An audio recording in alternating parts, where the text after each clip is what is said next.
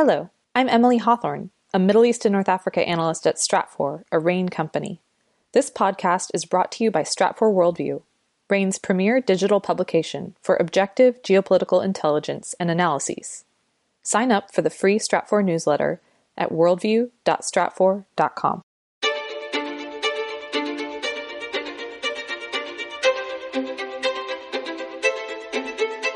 You're listening to the Stratfor Essential Geopolitics podcast from RAIN. I'm Emily Donahue. Two leaders in Sub-Saharan Africa have died in recent weeks. Chad's president, Idris Deby, and Tanzania president, John Magufuli. Stratfor senior global analyst at RAIN, Matthew Bay, is here to provide guidance. Welcome, Matthew. Thank you, Emily. It's good to have you here. Let's talk about the impact of both of these leaders' deaths. First, Chad. President Deby was killed while visiting the front lines of the conflict of a rebel group. Can you tell me a little bit about the status of that conflict?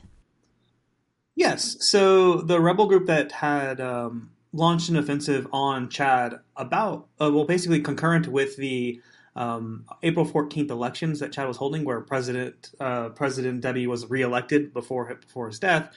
They were able to make gains to about 150 miles or so from the capital of N'Djamena. Before they were met by the military, and the military was able to basically stop any kind of an advance towards the capital. That's when Deby went to visit the front lines and was killed, and we don't know exactly the circumstances around his death. But since then, the rebels have been saying that they are willing to restart the offensive on the capital. A couple of other rebel groups have also said that they will join the fight, or at least are expressing support for the current fight, although we haven't seen any evidence that they've been able to make more progress towards the capital. Now, one of the things that we'll be watching for moving forward is exactly how the transitional government that's been formed will operate. The transitional government isn't going through what you would call the normal constitutional process. The presidency should have gone to the Speaker of the Assembly. However, the Speaker of the Assembly basically said that this is a security crisis, therefore I'm okay with the idea of the formation of a transitional military council, which is actually being headed now by one of Deby's sons. And he's the de facto president of the country now, although that has in recent days sparked protests against the government over concerns about not actually following through with the constitutional process and having calls for a more of a negotiated national dialogue, which is what the rebels have been calling for, which has up until now been rejected by the transitional government. Matthew, so how are regional countries and foreign backers, I guess France we should be watching, how are they reacting? So thus far, some of them have put out vague statements for the Chadian government to respect the democratic process. The United States, for example, has done that, as has various regional bodies like the African Union. France, on the other hand, has given its full level of support to the current transitional process. President Macron, in fact, visited Chad to attend Deby's funeral, where he basically said that if Chad was threatened by the rebels, France would step in to protect Chad. And French officials have since said basically that given the situation on the ground in the country, a transitional process like this is something that is needed for stability. So France is clearly backing the situation. Of course, as protests mount, it is very possible that we will see France at least look at ways to try to convince the transitional government to at least have some sort of a military civilian type power sharing arrangement, which is what we've seen in a similar country in Mali, where France also has the similar security interests where it does want stability more than anything else. But right now, France is giving its full support to the transitional government. Matthew, what are some of the implications for regional counterterrorism fights in this regard? Right. So Chad has been one of the reasons why France is backing the Chadian government so much is that Chad has this history of being very active in the region through counterterrorism operations in coordination with France. For example, when Macron announced a continuation of the French intervention in the Sahel in February, when it was speculated that he might be announcing a drawdown he never did announce, of course, Chad said that they would actually surge and increase their commitments to the deployment by 1,200.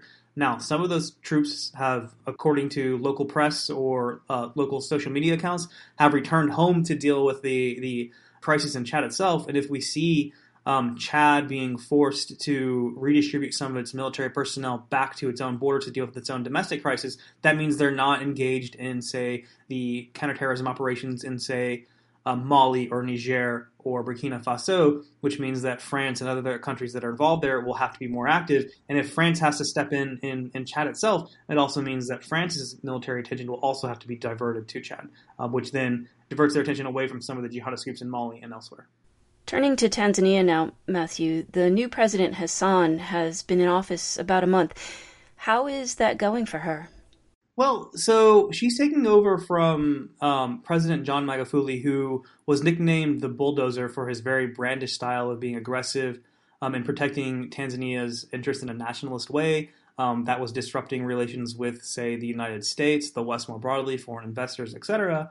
President Samia Suluhu Hassan, she's taken some steps to try to distance herself from that kind of a strategy. She, for example, almost immediately ordered some of the ministries that are related to foreign investment, so like the energy ministry, to restart negotiations with some foreign investors in order to try to break down some of the barriers. She's also looked at ways to try to increase some of the freedom of the press, and she's also set up a coronavirus task force. Magufuli was famous for basically rejecting the existence of COVID-19 in Tanzania. Tanzania officially hasn't reported any new statistics around that since June of last year, and it's likely that they do have a very significant domestic crisis ongoing right now. And it's possible that even John Magufuli himself may have actually had coronavirus, and that could have actually been what caused his death. Of course, Tanzania officials aren't really commenting on that. But the point being is that she has taken a number of steps to try to distance herself, at least initially,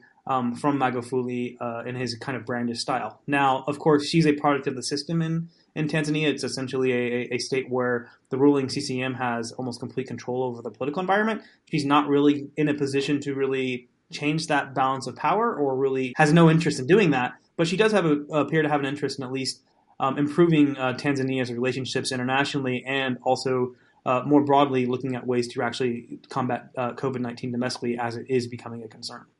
Well, given those situations, do we expect her to be successful in boosting the international relations as well as with investors? It's going to be a very multi-step process. I mean, a lot of the damage has been done over the last 6 years, just since Magufuli was first elected in 2015. But I do think she can make some progress. She has taken steps in the domestic government to marginalize some of Magufuli's supporters that were calling for more of a continuation of his hardline policies.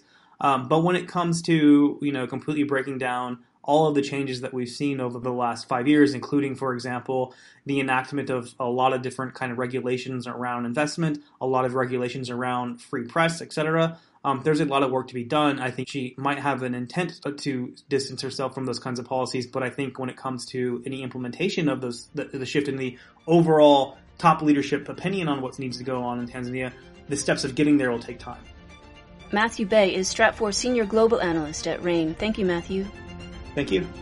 The Essential Geopolitics podcast is powered by Stratfor Worldview from RAIN, the world's leading geopolitical intelligence platform.